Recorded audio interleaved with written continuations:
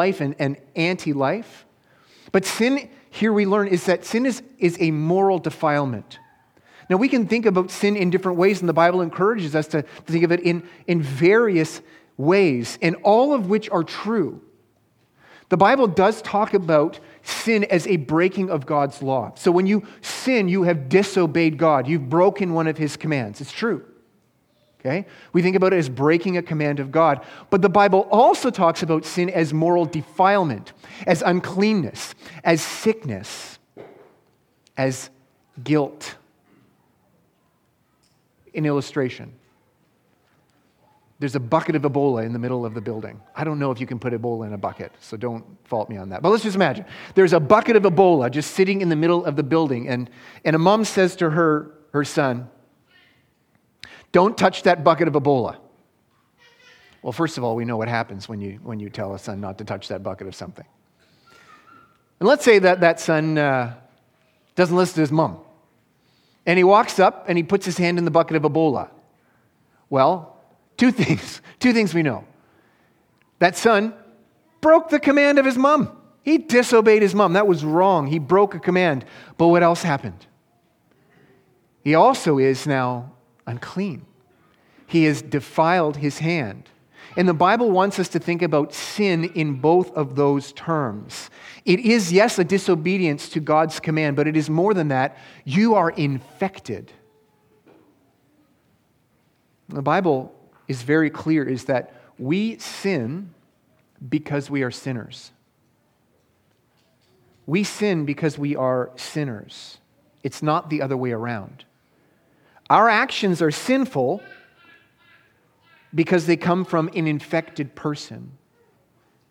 Any sin that you committed was because it came from somebody who was already infected, an infected heart, a sinful heart. And that sin, that infection, is rebellion against God. It is something that we are polluted with.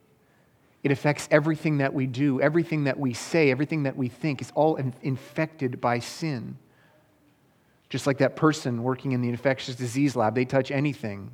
Anything they do is affected unless they can find a way to become cleansed. So all of this is the background information that Mark is getting us to think about, and Jesus is when he talks about the law of Moses and the rituals that were to be offered by the leper. So all of that is background here. So Jesus is approached by a man who has leprosy. Jesus is approached by a man who has leprosy. Verse 40, and a leper came to him, imploring him, and kneeling said to him, "If you will, you can make me clean." Moved with pity, he stretched out his hand and touched him and said to him, "I will be clean." "If you will," says the leper, "if you will, you can make me clean." I want you to notice that this is not a demand. Did you notice that? It's not a demand. It's not something that was required. It's not something that Jesus owed this man. It was a request. It wasn't a casual request, like, you know what, if you want to, I'd be okay with you doing that. No, it's not a casual request. He is imploring him. Did you notice that? He's imploring him. But nevertheless, even though he's imploring him, it's a very serious request. It means so much to this man. He is imploring Jesus, and yet it still is a request that depends on the will of Jesus. It would have had to be Christ's free choice to heal this man. Christ's will, it means it would have been a gracious choice. Purely grace. No, the leper doesn't say, if you were any good at all, you'd make me clean. The right thing to do is for you to make me clean. You owe it to me if you're God. You have to do this for me. Though the way he implores Jesus, he's actually forbidding himself from accusing Jesus later if Jesus in fact chooses not to make him clean. The way he asks is saying, if you didn't do this, I surely would be sad, but I couldn't accuse you of being unjust. You don't have to do this, but I sure need it. He has confidence that Jesus is able to do this. Jesus had already healed many diseases, cured many people. He already has demonstrated that he is able. The question here is he willing? Will he do this?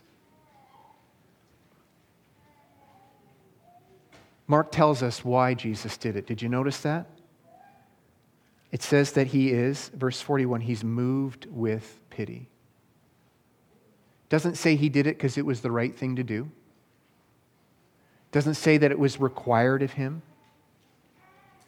The pity of the defiled, to pity this man, was God's will. This really is a lovely illustration, as all of Jesus' miracles are, of God's response to the rebellion of sinful man. No one could have blamed God for leaving us in our defilement. No one could have blamed God after Adam and Eve sinned to just condemn them, send them to hell, and walk away. No one could have demanded it from God that he do anything other than condemn them. But he did. He freely chose to save sinners.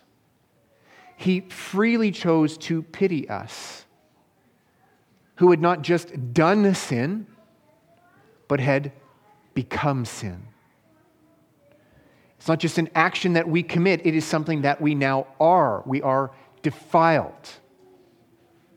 And yet he freely chose to save people who were so sinful that they were defiled by it. It's now part of our identity and our character that we are now enemies of God. And so looking at enemies of his, he freely chooses to have pity on them. John 3:16 and 17 very clearly demonstrates this. For God so loved the world that he gave his only Son, that whoever believes in him should not perish, but have eternal life. Now you might think, well, of course he loved them. They're pretty good. He would have had to do that. They're innocent, and it would be wrong for God not to pity these people and to save them. But we have to finish reading this section, verse 17. For God did not send the Son into the world to condemn the world, but in order that the world might be saved through him. Oh yeah, so Jesus isn't condemning the world's innocent. No, keep reading. Whoever believes in him is not condemned, but whoever does not believe in him is condemned already. Because he's not believed in the name of the only Son of God. Jesus being sent is because God freely chose God's free will to have pity on condemned enemies, whose problem is not merely that we have committed treason, but that we are treasonous. Not merely that we have committed actions that were hateful toward God, but that we are, at our core, unredeemed, at our core, people who actually hate God, haters of God. And so Christ's cleansing of this unclean man was because of pity, compassion, and mercy. If you were to walk up to this leper and say, "How did you become clean, O leper?" He'd say, "Well, because Jesus was able and he cleansed me." And then if you asked him, "Why did Jesus cleanse you, O leper? Was it because you showed him that he needed to?" Oh no. Was it because God's goodness required him to do it? No. Again, no. Well, then why? He freely chose to have pity on me. Dear church and dear unbelieving guests, God has had mercy toward a defiled people. Not just people who have sinned, but people who are sinners. Sin being haters of God, rebellious. And we talk about free will often, but what we must not lose is this true and important statement of God's free will. It is free. God was not bound to pity us. He was not bound to save us. And yet, he does. And the sign is healing the leprosy, but the sign points to something greater. And the reality that it points to is the cleansing of sin. And so this leads us to a few questions for personal reflection. Friend, do you realize that you are defiled? When you look at your sin, when you look at your life, when you look at the ways maybe that your life doesn't line up to Scripture, do you see it as defilement?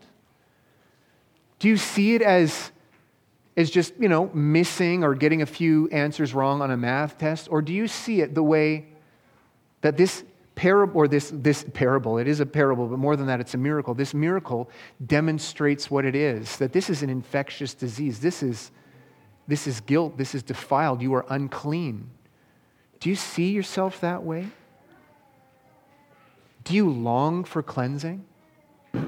I think most people long for forgiveness. They don't want to be treated according to their sin. But do you long for actual cleansing? Do you really long for Christ to make you clean? Not just to forgive you. Everybody wants that. But do you actually want Him to make you clean? Make you a person whose heart loves God? Who makes you now no longer an enemy, but actually a child who loves their Father and wants to obey? And then do you trust that Christ is able to do it? Do you trust that Christ alone is able? Do you think you can make yourself clean? Are you trusting on maybe you making yourself clean and Jesus helping you with that? Or do you trust that it would be completely His work alone? Maybe when you think about salvation, you think about it as a gift that is deserved. But this is a picture of saving faith. And He promises for all who have that faith, all who recognize that they are defiled, not just incomplete, could use some improvement, but defiled. Everybody who recognizes that they are defiled and who desire to be clean, desire to be pure, desire to be holy, and who trust that Christ alone is the one who can give them that. We don't need to wonder what God's will is for those people. He has already promised. Everyone who has such faith, it is His will to save. We need to realize that there was a great cost for Christ to cleanse you. It wasn't merely a decision to save you. It was a decision to do something costly to save you. And that brings us to our next point. Christ became defiled to cleanse the defiled. Let's see this. Christ became the defiled to cleanse the defiled. 41 and 42. Moved with pity, He stretched out His hand and touched him, and He said to him, I will be clean. And immediately the leprosy left him, and he was made clean. Now, we know that Christ is able to cleanse leprosy with a simple word. All He needed to do is say, be clean. We know that. He had the power to do that. Jesus doesn't need to touch people in order to save them, to heal them. And yet, He chose to do this. He could have said to this man, like He said to the storm, when he calmed the storm, He could have just said, as He said to the storm, peace be still. He didn't need to touch the storm to make it stop. No, He had the authority in His words to say that. And He had the authority in His words to say this to the leper, be clean, be healed. But instead, He reached out His hand and touched him. Why is that a big deal? Was it just really the compassionate touch of somebody who's suffering and you want to comfort them? Is that what He was trying to show? Oh, it's much more than that.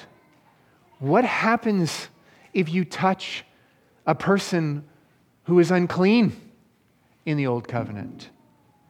You become ceremonially unclean. He became ceremonially unclean, Jesus did. He touched a ceremonially unclean man. Christ forfeited His own access to the temple. He forfeited His own access to the people of God. And Christ willingly agreed to be treated as a defiled man. Now, we actually don't have any reason to believe that Jesus from that point forward was calling out, I'm unclean, I'm unclean, and that he avoided going into the temple. But this was a living parable to show you how he would save defiled people. The cost to save defiled sinners, the cost to save you and me from our defilement, was at the cost of Christ's greatest delight, which was his access to the presence of God for blessing.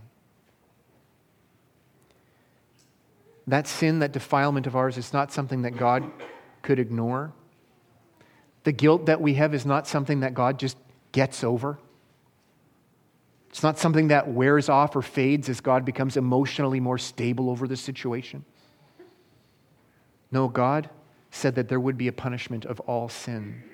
So how is it that Christ could cleanse us of our defilement? Well, him reaching out and touching that leper is a living parable of how he would save us. 2 Corinthians 5, verse 17 to 21. Let's read that. 2 Corinthians 5. Therefore, if anyone is in Christ, he is a new creation.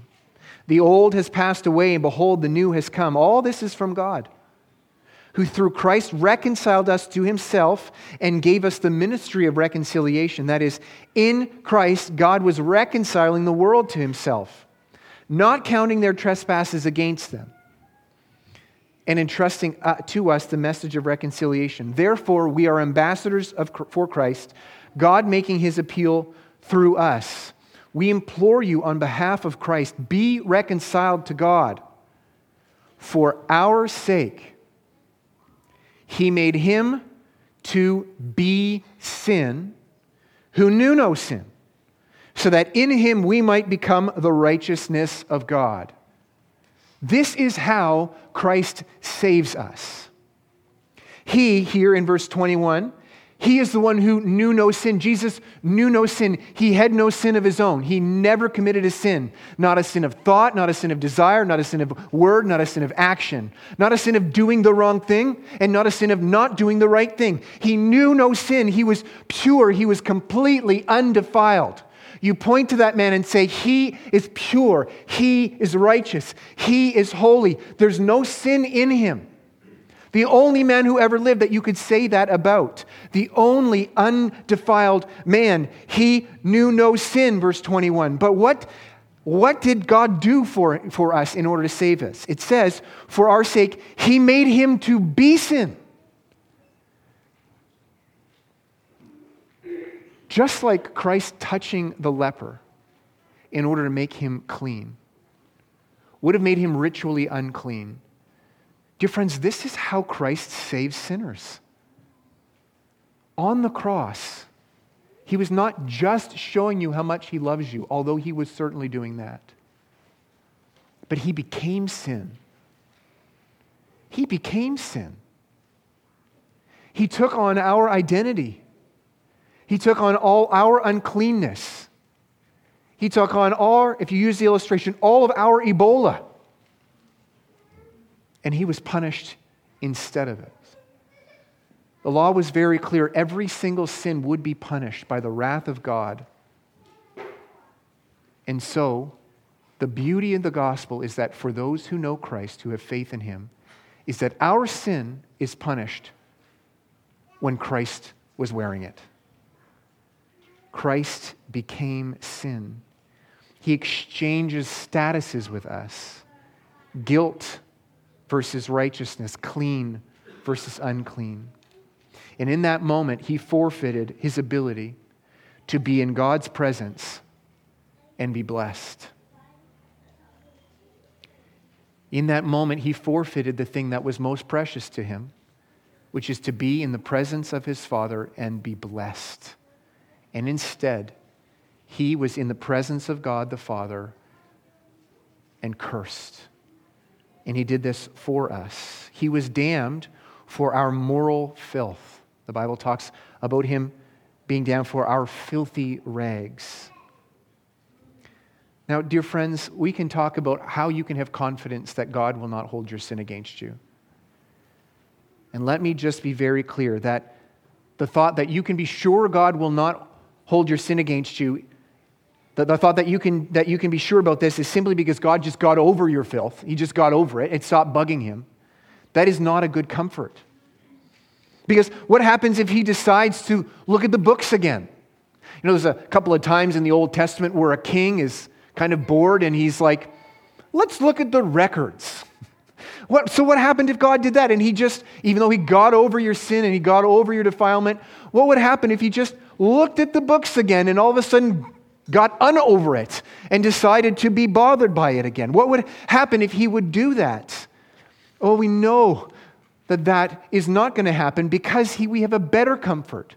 Not merely that God got over your sin, or he stopped being bothered by sin, or that he just decided not to have wrath, but instead that your filth was taken off of you and put on his Son. And while his Son was wearing your filth, he punished him. Therefore, if anyone is in Christ, he is a new creation. Therefore, if anyone is in Christ, there is no condemnation for that person. Dear friends, we also need to realize that Christ's touch was a cleansing touch. What is shocking is that miraculously, the purity of Christ was that which was contagious. Brother Roger read for us this morning from the book of Haggai, and the question is asked, if you're clean and you touch something that's unclean, does that make that thing clean? And the answer is, well, surely not. If you have a defiled garment and you touch something with like some blood or some Ebola or some raw chicken, and you touch something clean, what happens? Does it spread? In fact, it does spread. And this is the miracle, that it worked the other way around. Dear friends, there is a false gospel that infects the Christian world. And that is God's acceptance of moral filth. That God just accepts it. The gospel is that God accepts your moral filth. That's not the gospel. It's a false gospel. And it is proven false by this miracle. He proves he does not accept our sin.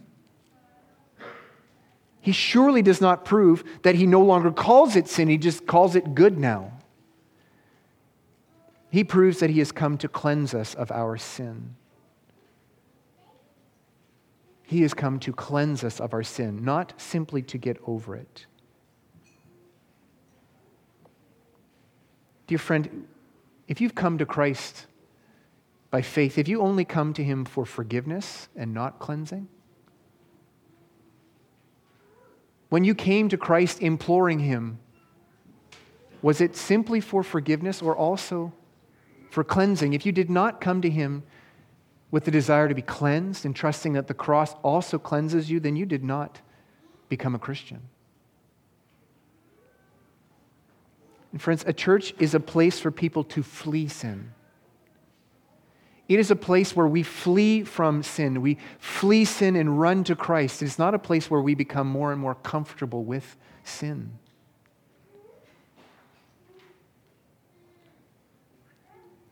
Christ's interactions with sinners was not to enjoy their sin. It wasn't to prove that he can just be okay with it. It wasn't to prove that sin and holiness get along well.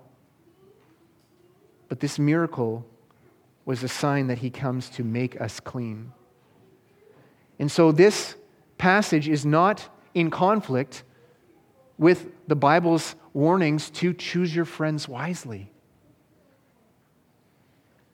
And those passages are not in conflict with the Bible's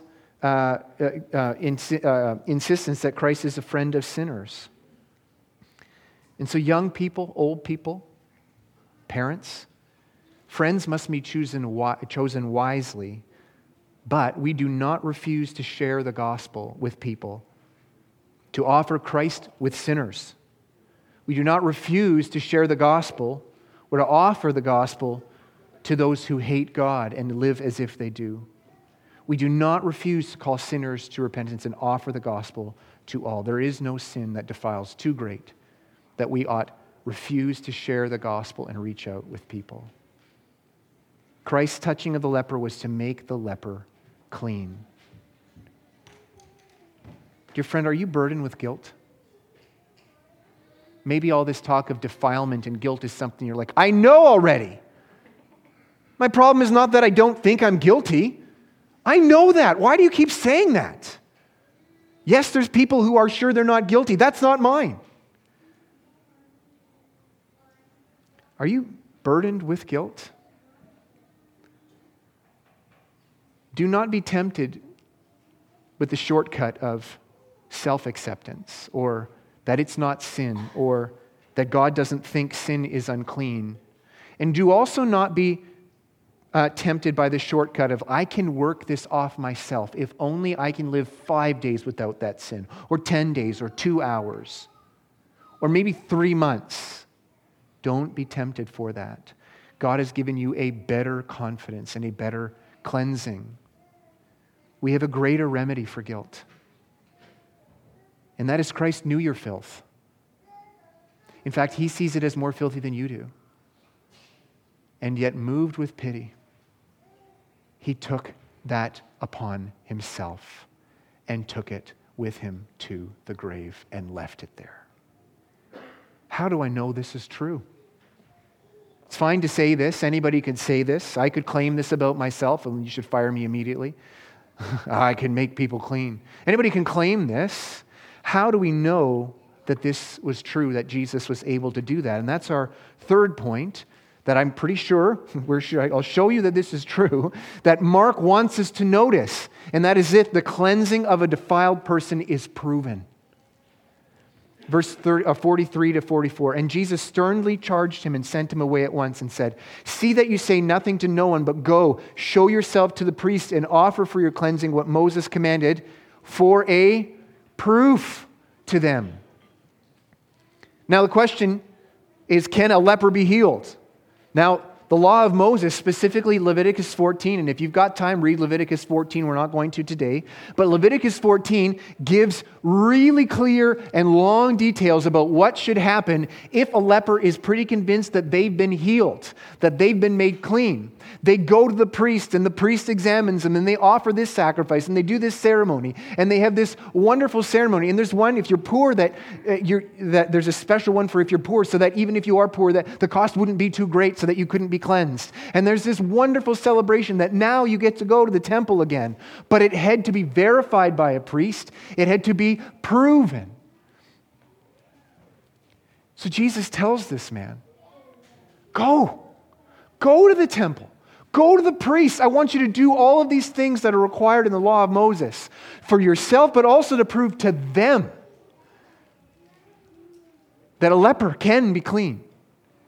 But more than that a sinner can be made holy, and that I am the one that God had always promised to do it.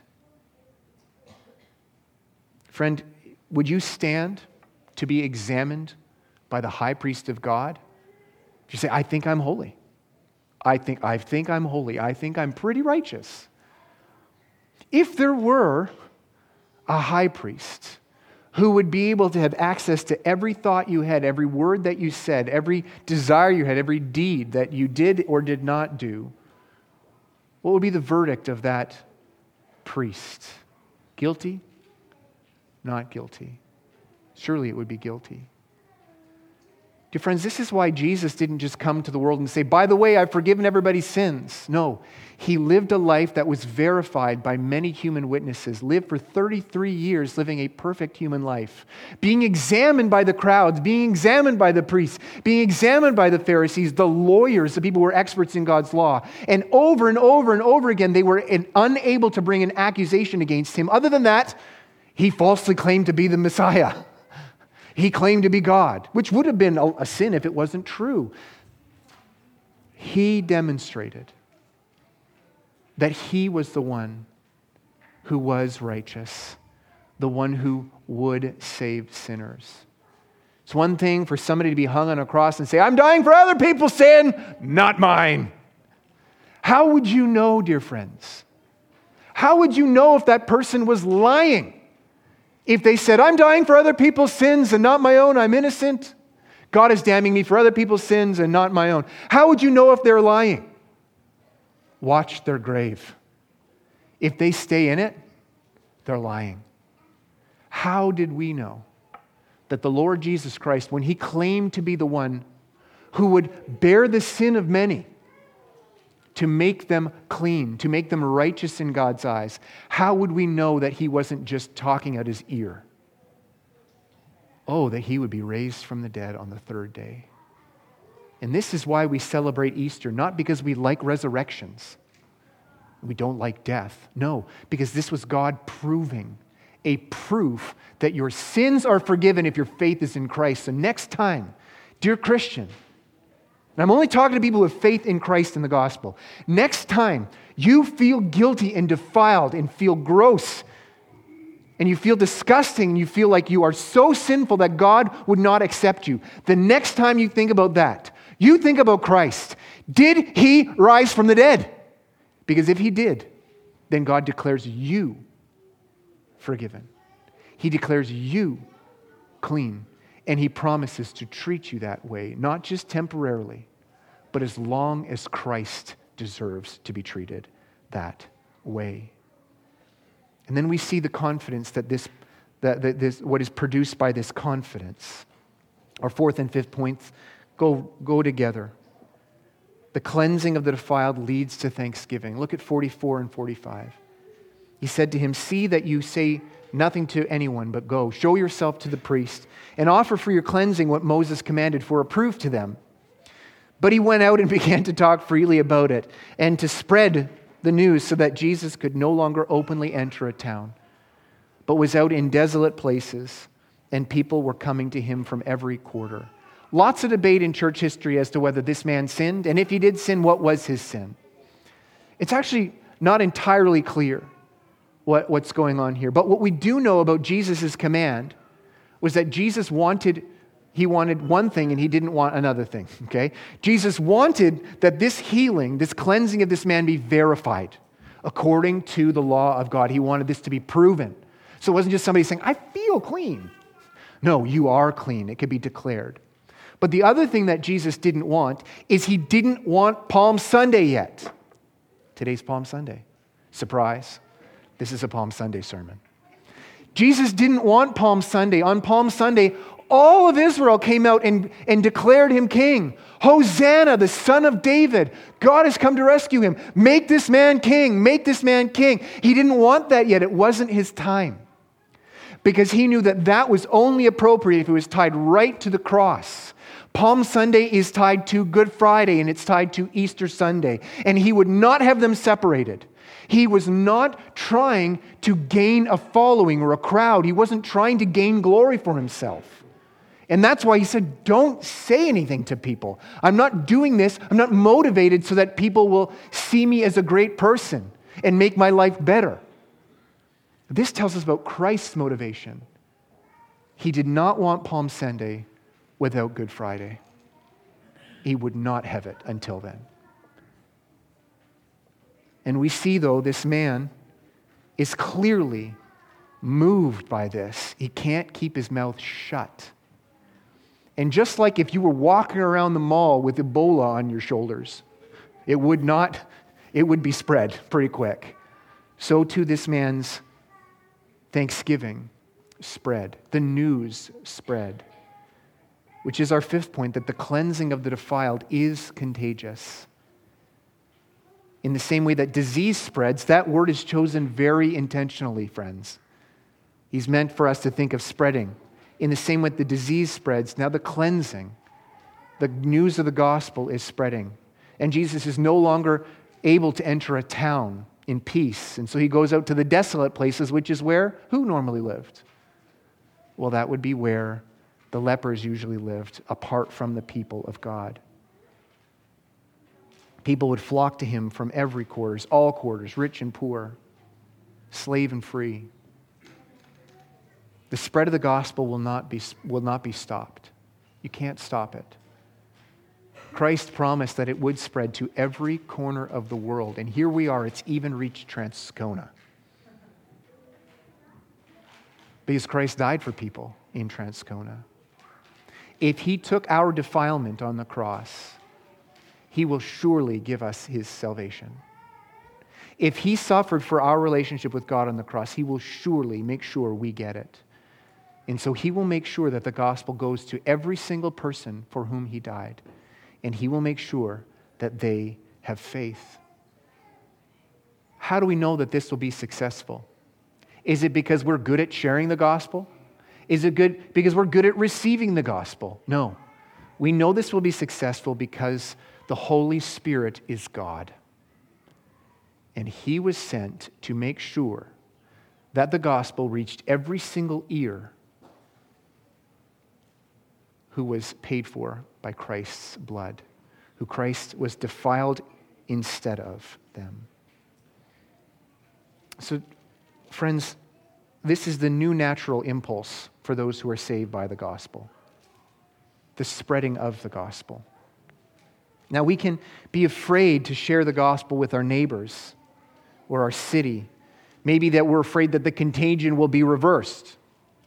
Maybe it's because we're pretty confident that those people wouldn't be saved by the gospel. We're pretty sure that they wouldn't be saved by the gospel. They wouldn't believe it. Maybe it's because we care very little about the glory of God. Maybe it's because we have forgotten the reality that we actually were people who were just as lost as anyone else. Forgotten that God's grace will make us thankful deliverers of the gospel. And so, dear church, you know the gospel. Over and over we share it, not as a boring repetition, but as a glorious, glorious source of our hope. You know it. You know the gospel from every single passage of Scripture. We walk through Isaiah, and you could share the gospel from every passage in Isaiah. You know it. Christ died instead of sinners. He died for the sin of sinners. He was damned instead of us. And he rose from the dead to reconcile us to God. You know that. Who knows you, but that doesn't know the gospel? Don't assume they would not believe. If God could save you and me, he surely can save that person. Who knows you that does not know the gospel? Tell them the gospel. Tell them the gospel. He has promised it will be successful in saving every single person who he intends to save with it. Pray for this. Seek it out. We'll close with the following reminders from this passage. That if you are defiled by sin, if you've not trusted in Christ, if you are defiled, if you remain in your sin, you have no access to God's house. You will not be received into heaven, and God does see you as a guilty enemy. But dear friends, if your faith is in the Lord Jesus Christ, it's not that God simply got over your defilement. It's that Christ took it instead of you. And so I want to be very, very clear. If you are in Christ by faith, there is no condemnation for you. You may feel guilty. The world might accuse you of that. But you are in Christ, there is no condemnation for you. And if we have been made holy, dear friends, we ought to live as those who have been made holy. We ought to live by our new identity that Christ has given us. We once were, but we were washed. We were purified. We were cleansed by the blood of Christ. So let's walk in that forgiveness and in that righteousness. Let's pray. Father in heaven, we confess that we are as defiled as you say we are. And that on the days in which we feel that our sin is most vile, even that is not, we're still missing how bad sin is, how wicked it is, how unclean it is. So we agree with you about what you say about our sin, but Lord, we also agree with what you have said about our Savior, that Christ has borne our sin so that we would be reconciled to you. And so, Lord, we rejoice. When we look at our sin, it is not just to beat ourselves up and say, oh, how terrible I am, but to see how great of a Savior we are that reached out and bore our sin, became sin, so that we could enjoy what he enjoys the most, which is his relationship with you. And dear Father, I pray that you would make us people who are gospel contagious people, who are confident that this will spread to every single nation, every type of person, and it will not fail to save even one person whom you have purchased with your blood. I pray that you would do that work in us in Jesus' name. Amen.